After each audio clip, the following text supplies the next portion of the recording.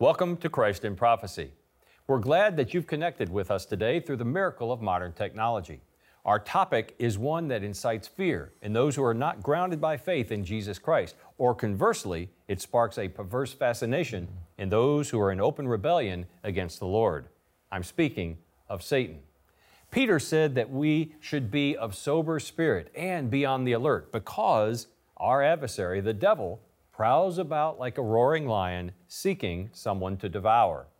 Martin Luther's great hymn of faith contains this stanza: "The prince of darkness grim, we tremble not for him. His rage we can endure, for lo, his doom is sure. One little word shall fell him." It is not our intention to make too much of Satan today, but we don't want to make the mistake of making too little of him either. We will consider our infernal adversary from a biblical perspective. So how about it, guys? How are we to make, and what are we to make of Satan? Well, Tim, I studied Satan in detail, both as my book, The Mighty Angels of Revelation, deals with angels. Well, Satan is a fallen angel, so I have a whole chapter about angels and demons. But I want to start with what our good friend Mike Heil with Rapture Ready wrote. He said, "To many, Satan is a cartoon character or mythological creation that is imaginary and harmless. Of course, the real Satan takes pleasure in this harmless caricature for his persona, for it helps disguise his diabolical plans and keeps most people in the dark concerning his real intentions for them. As long as Satan is not taken seriously, he's able to push his agenda forward without being suspected as the culprit and the cause of many of the world's problems." I think we have a problem, gentlemen, today, is that people don't take Satan seriously. They mythologicalize him. They say he's an ideal. They say he's just the embodiment of evil. But we make the argument he's an actual, real, physical, fallen angel, right? Yes, we do. And I think there's a big misconception about it, too. I mean, I think people get the image or the picture, you know, I have an angel on this side of my shoulder, and I have the devil over here, and they're both trying to persuade me. And Satan is not equal to God. He's very limited in time, space, power, and everything else. So to put them there and say they're equal, there's a misconception there that we have, and that's why I'm glad we're doing this show. It could be an odd topic, but this is an important topic to talk about because people need to understand the seriousness of it. It is an important topic, and as we start this year, I think the Lord has much in store for us this year, but I think we need to understand that we are not in a battle just against flesh and blood. Obviously, there are some who are opposed to us in that manner. We've seen flesh and blood obviously come against Israel, but they are motivated by principalities, by satanic and demonic forces, and those are at play at all times. Yes. So let's turn to the Word of God. What are some of the names for Satan, our adversary, that are contained in Scripture? Well, I think going back to the time of the Scriptures, the names represented character. So when you would name somebody, it would kind of show who they are. And I don't think it's by mistake that in Scripture, Satan's called a liar. He's called a murderer. He's called an accuser, because that really is his character and who he is. We got to remember, too, that Satan didn't start out evil. Matter of fact, the Bible says that he was created before the heavens and earth were created. The angelic world existed before humanity's creation. He was known as Lucifer, or light bearer. He was a cherubim. He was a guardian over the throne of God. He was considered a worship leader. He was also the most beautiful and most powerful of all of creation. But because of that beauty and because of that, the worship that he saw the Most High get, he himself wanted that for himself. And so he was able to persuade a third of the angels to join him in a rebellion to try to overthrow the Holy One. And of course, God's all-powerful. Satan, even as the greatest and most powerful creation, couldn't do it, and he was cast down the earth. And that's why he's called Satan, because Satan, as the name means, adversary. A few more to add to your list. Beelzebub, the lord of the flies. Belial, which means hopeless ruin. The devil, which means defamer. I had to look that up. That's interesting. When we say devil, we mean the defamer. Defamer. He's called the dragon, the prince of this world, the serpent, the tempter, and the wicked one. Right. The wicked one. You know, I always remind people that somehow, in a way that we can't fully understand, I certainly can't fathom it, Satan still has access to the throne room of God. You say, no, wait, just a minute. What? I thought God couldn't be in the presence of evil. But we learn in Job that Satan came before the Lord, and the Lord said, have you ever considered my servant Job? And Satan, oh, Job. I always say, I'm glad the Lord didn't use me as an example, but really, the Lord allows us to endure trials to prove our faith. He already knows, but Satan does come before to accuse us. There will be a time, Nathan, you mentioned he was cast down to earth. Yes, he was cast out of heaven. Somehow he still has access. We know there's coming a time, which we'll discuss in a few moments, when he will no longer have access to heaven. But right now, Satan wants to accuse us at every turn. And I almost envision the Lord saying, now wait just a minute, you're accusing Tim. Son, do you know Tim? Right. Yes, Father, he's a brother. He belongs to us. All right, then Satan, your words have no power here because Tim, David, Nathan belong to me. Yeah, we can go and get first-person account of what Satan believes, what he thinks, what his strategies by going to Isaiah 14, as well as Ezekiel 28. I was going to say that. Yeah. I didn't want to miss that part. Oh, I'll let you take that one. Let me take Isaiah 14, because it says, how you are fallen from heaven, O Lucifer, son of the morning, how you are cut down to the ground, you who weaken the nations. For, this is why, you have said in your heart, I will ascend into heaven. I will exalt my throne above the stars of God. I will also sit on the mount of congregation. And it goes on and on as he's sitting there bragging, I'm going to be this, and I'm going to take God's place, and I want the world to worship him. Well, Satan was cast down for his rebellion, and if he can't rule the universe, then he's going to try to rule earth and rule over those of us made in the image of God. Right. And what's important that I think we miss, and it might be a different time for a different show, but he had talent in heaven. He was a musician. Yes. Isaiah 14, Ezekiel 28 both talk about that. So when he's cast out, he still has that talent. He still has that ability. He just does it in a way that dishonors God, that it's against God. Music still does that. Do we worship God with music, or do we go against God with music? Because that gift is still there and that talent is still there. It reminds me of that video I saw as a teenager called Hell's Bells, where they showed the satanic influence with certain music.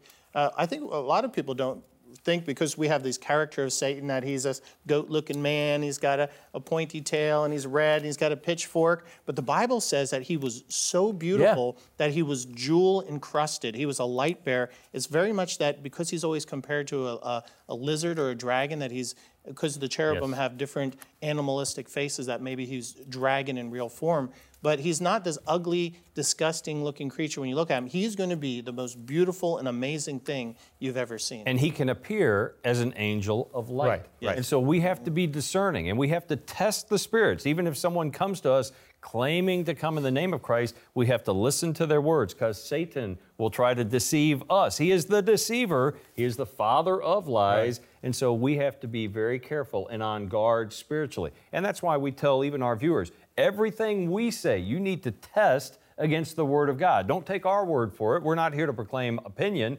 We're here to point you to the Word of God. And so we should test every spirit. Well, obviously, Satan has great power still. But Dave, I know you have a particular way that you like to speak of Satan. So what is your take on how much respect we ought to give him? Well, I don't want to give that loser any respect at all. So, and this is my own personal opinion. I wrote a book on the book of Revelation. Yes. I went back to the Old Testament, showing how the book is shown in the Old Testament. And when Satan's name came up, which it does come up, I refused to capitalize it. So speaking about him, I just refused to capitalize it. When I sent the book in to my editor, and she was a believer, the first few times she thought it was a typo. But she saw the pattern going, so she contacted me and said, do you realize you didn't capitalize devil, Satan, anything? I said, I know. She goes, well, that's grammatically incorrect. And I went, I don't care. She goes, well, what are you going to, you can't publish that way. I go, I will. And she says, but you're going to, it's grammatically incorrect. I go, I'll take the hit grammatically. I'm just not going to give that loser any kind of credit. Okay. So, but she said, what about when it's capitalized in Scripture? And I said, I won't touch Scripture. If God wants to capitalize it, that's fine. But when I write about it, when I mention it, it is not going to be capitalized. All right, so there's a position. What do you think, Nathan? Should we give respect to this loser, or should we be wary of the power that he still wields? Well, as a writer, the grammatical thing would drive me insane. I would have to capitalize it because it's a proper name. But I am so with you on the fact that we don't give him one inch whatsoever. He is a defeated creature. Not only has he been defeated, he can't possibly, people look at Satan and God and they say, well, it's a yin and yang. They're equal in power. It's an equal battle. Yep. And it's not the truth at all. God's power is so infinitely above Satan, he could just do and Satan would be gone in an instant. But God uses Satan as a lightning rod for choice. We all have free will. We all have choice. And so God uses Satan to have us give a choice. Do you choose good or evil?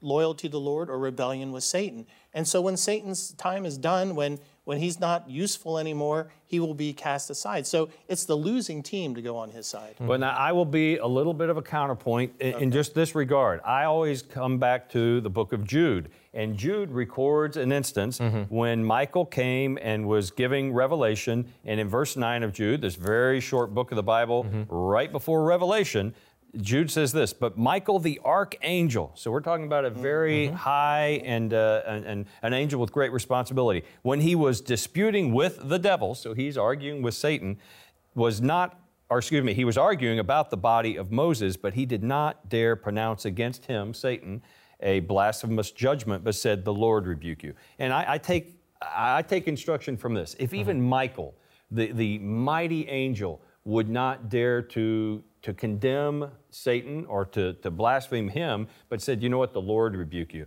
I guess I take a position that I'm going to be careful, not in the power of Tim, to discredit or demean the devil, in the power of Christ. We have the ability to overcome all his fiery darts and to put on what we talked about in our prayer before this episode, the armor of God, but I still recognize that he is indeed a powerful adversary and not one to be taken lightly. He's still a loser. Yeah. Well, we also have to take it in light of 1 John 4:4. You are of God, little children, and have overcame them, because he who is in you is greater than he who is in the world. So, yeah, he's a loser, and we have to take him seriously because he is the most powerful of any of the created beings.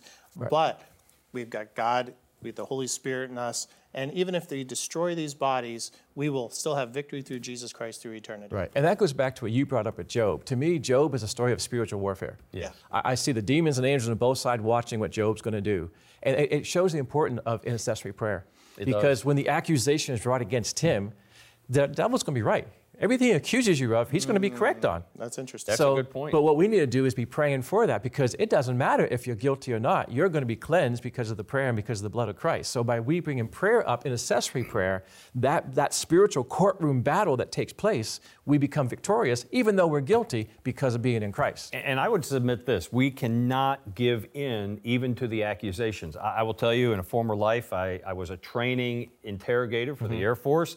And so one of my favorite tactics was to trick someone into making a mistake as they were trying to resist the interrogation. And once they made a mistake, I'd just needle them on that. Oh, look at the mistake you made. And I would try to break them down, because once they'd made one mistake and began to think about it, they'd make another, then another, then another. If Satan can get inside our head, or dare I say inside our heart, and let us become defeated because he's constantly hurling accusations, Scripture calls them fiery darts, then pretty soon he can break down our defenses, and we have to say, get thee behind me, Satan, I stand on Christ. And I'm reminded when the angel came, and one of the great faithful of the Old Testament said, whose side are you on?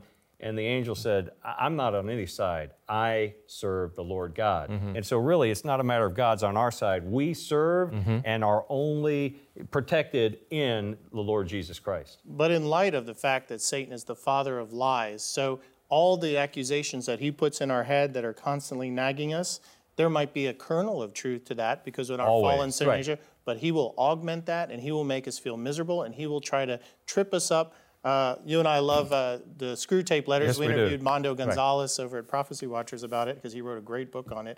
And it's about how the demonic world is constantly using these little tactics, these little lies based on a kernel of truth, to if they can't keep us from God, then if we are in God, then it'll keep us from being effective in God. And so we have to watch our minds, because our minds are constantly under attack. But he's a counterfeiter. He's not a creator. So what he does constantly. How he went after Eve in the garden. You know, the lust of the eyes. This looks good. You need this. You know, pride. The lust of... same thing with Jesus in the wilderness, in the desert. How did Jesus rebuke that? The Word of God. Yes. So I think that's a beautiful insight. Satan counterfeits, and he takes what is good and he twists and warps it. You mentioned pride. Obviously, even when we look at a rainbow, the first thing that comes to our mind is not the promise of God to Noah. It is something that Satan has twisted, even that beautiful symbol, to represent something else, which is an abomination to God. But let's ask this. We're not psychiatrists or psychologists. We didn't stay at a Holiday Inn Express last night. But how can we analyze Satan's motives, and how can he possibly think he can win against the Lord God Almighty when the Lord's already told what the final outcome of all of human history will be in Satan's defeat? What's Satan's motive even to try to get us pulled down and cast into hell alongside him? Well, I think there's two questions there, so two answers. Isaiah 14:14, we're back to that.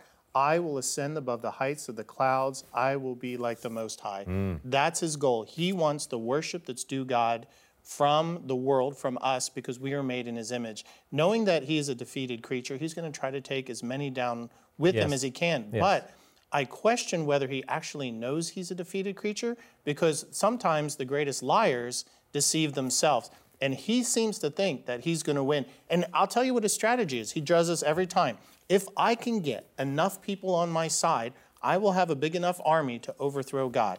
It didn't work in heaven.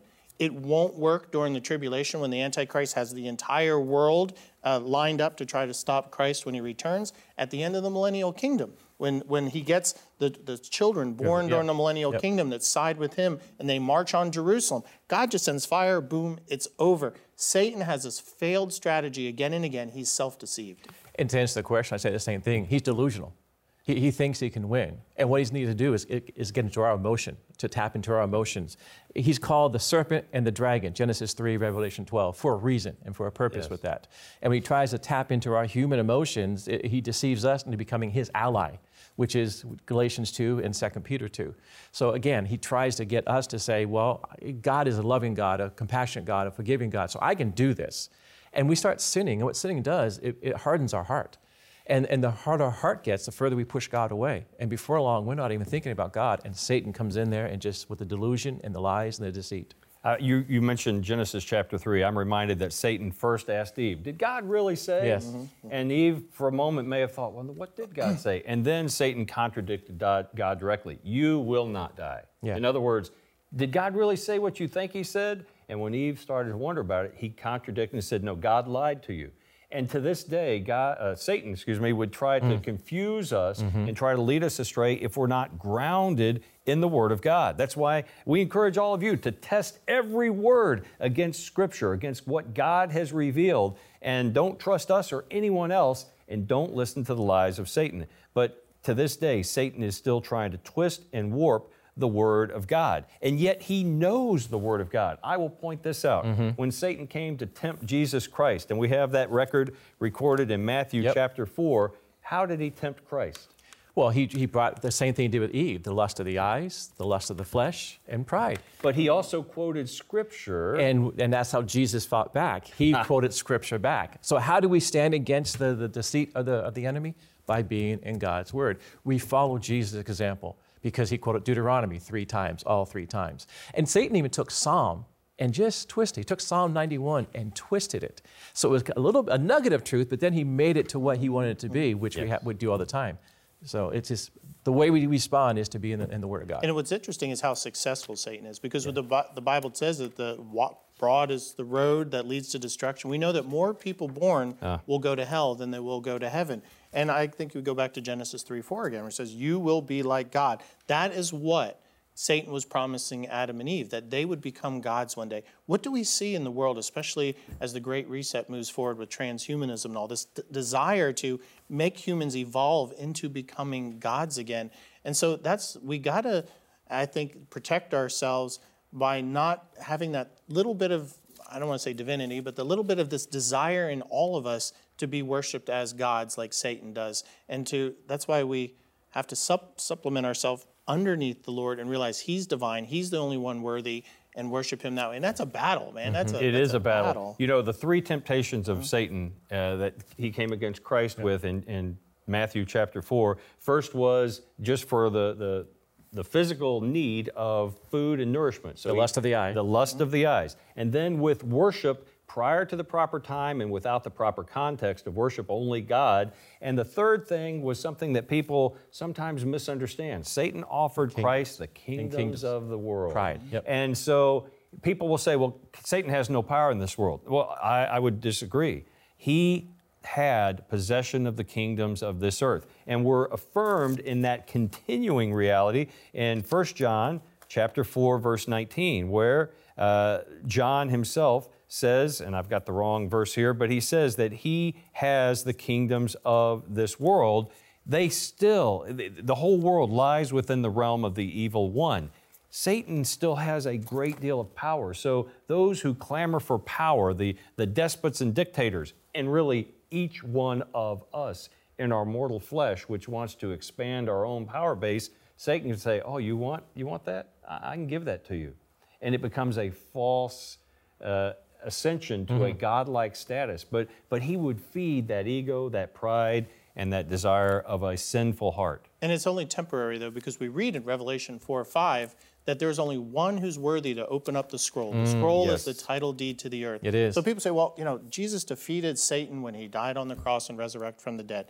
That is true. But Jesus has not come back and taken the title deed and claimed what is his, the earth. So that's why Satan still rules over this earth. It boggles the mind when people say Satan's not active in this day and age. It's like, have you watched the news? Right. But Jesus Christ is the only one worthy because of his death, burial, and resurrection. Amen. He can open the title deed to the earth and come and claim what's his. It is 1 John 5, verse 19, where it says the whole world lies. Didn't say lay or did lay. It lies in the power of the evil one. But the very next verse, and we know that the Son of God has come and given us understanding so that we may know him in truth, and we are in him who is true, in his Son, Jesus Christ.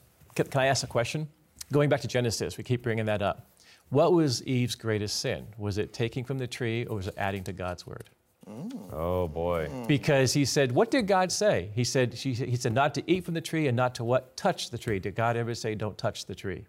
So she added to the word as well. And then when God dealt with the sin, he cursed the ground and he cursed the devil. He cursed the serpent. Did not curse man. And in fact, what came out of that was the promise of the Messiah coming. Genesis 3:15 is the first promise of the virgin birth and the Messiah.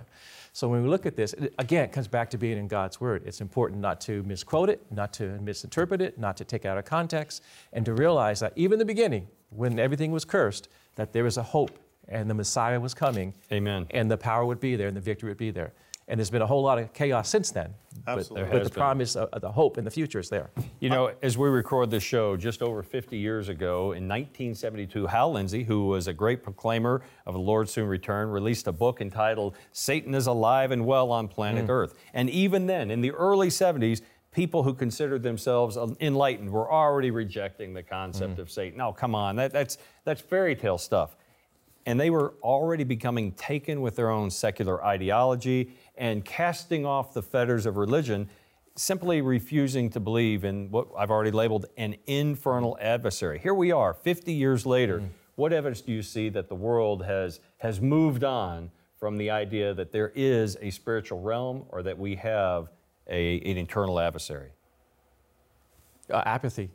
Disbelief. Yeah, I was going to say the same thing. You know, studies say 13% of Americans read the Bible, but how does faith come? By hearing the Word of God. So again, it all comes back to the Word of God. Whether you're fighting the thickness, whether you're going against the Satan, whatever you're going against, it all comes back to the Word of God because we're not there. And there's a sense of defeatism that Satan is getting more powerful, and we feel like, well, what can we do to stop him? But we got to remember what the Bible says, like you said earlier. Again, Isaiah 14:15, you, Satan, shall be brought down to Sheol, the pit, to the lowest depths of the pit. We read in Revelation 20 how when Jesus Christ returns in all his glory with us following him on the white horses in the angelic world, and Satan and the Antichrist and the false prophet have their armies there, what happens? Jesus, by just a word, speaks, and the armies melt, and he takes the Antichrist and false prophet, and he chucks them in the lake of fire, and Satan gets put in a pit for 1,000 years, and Jesus does something weird, but he lets Satan out briefly so the people during the millennial kingdom can choose him or not. Yep. He tries again one more time to come up and overthrow Jesus in Jerusalem.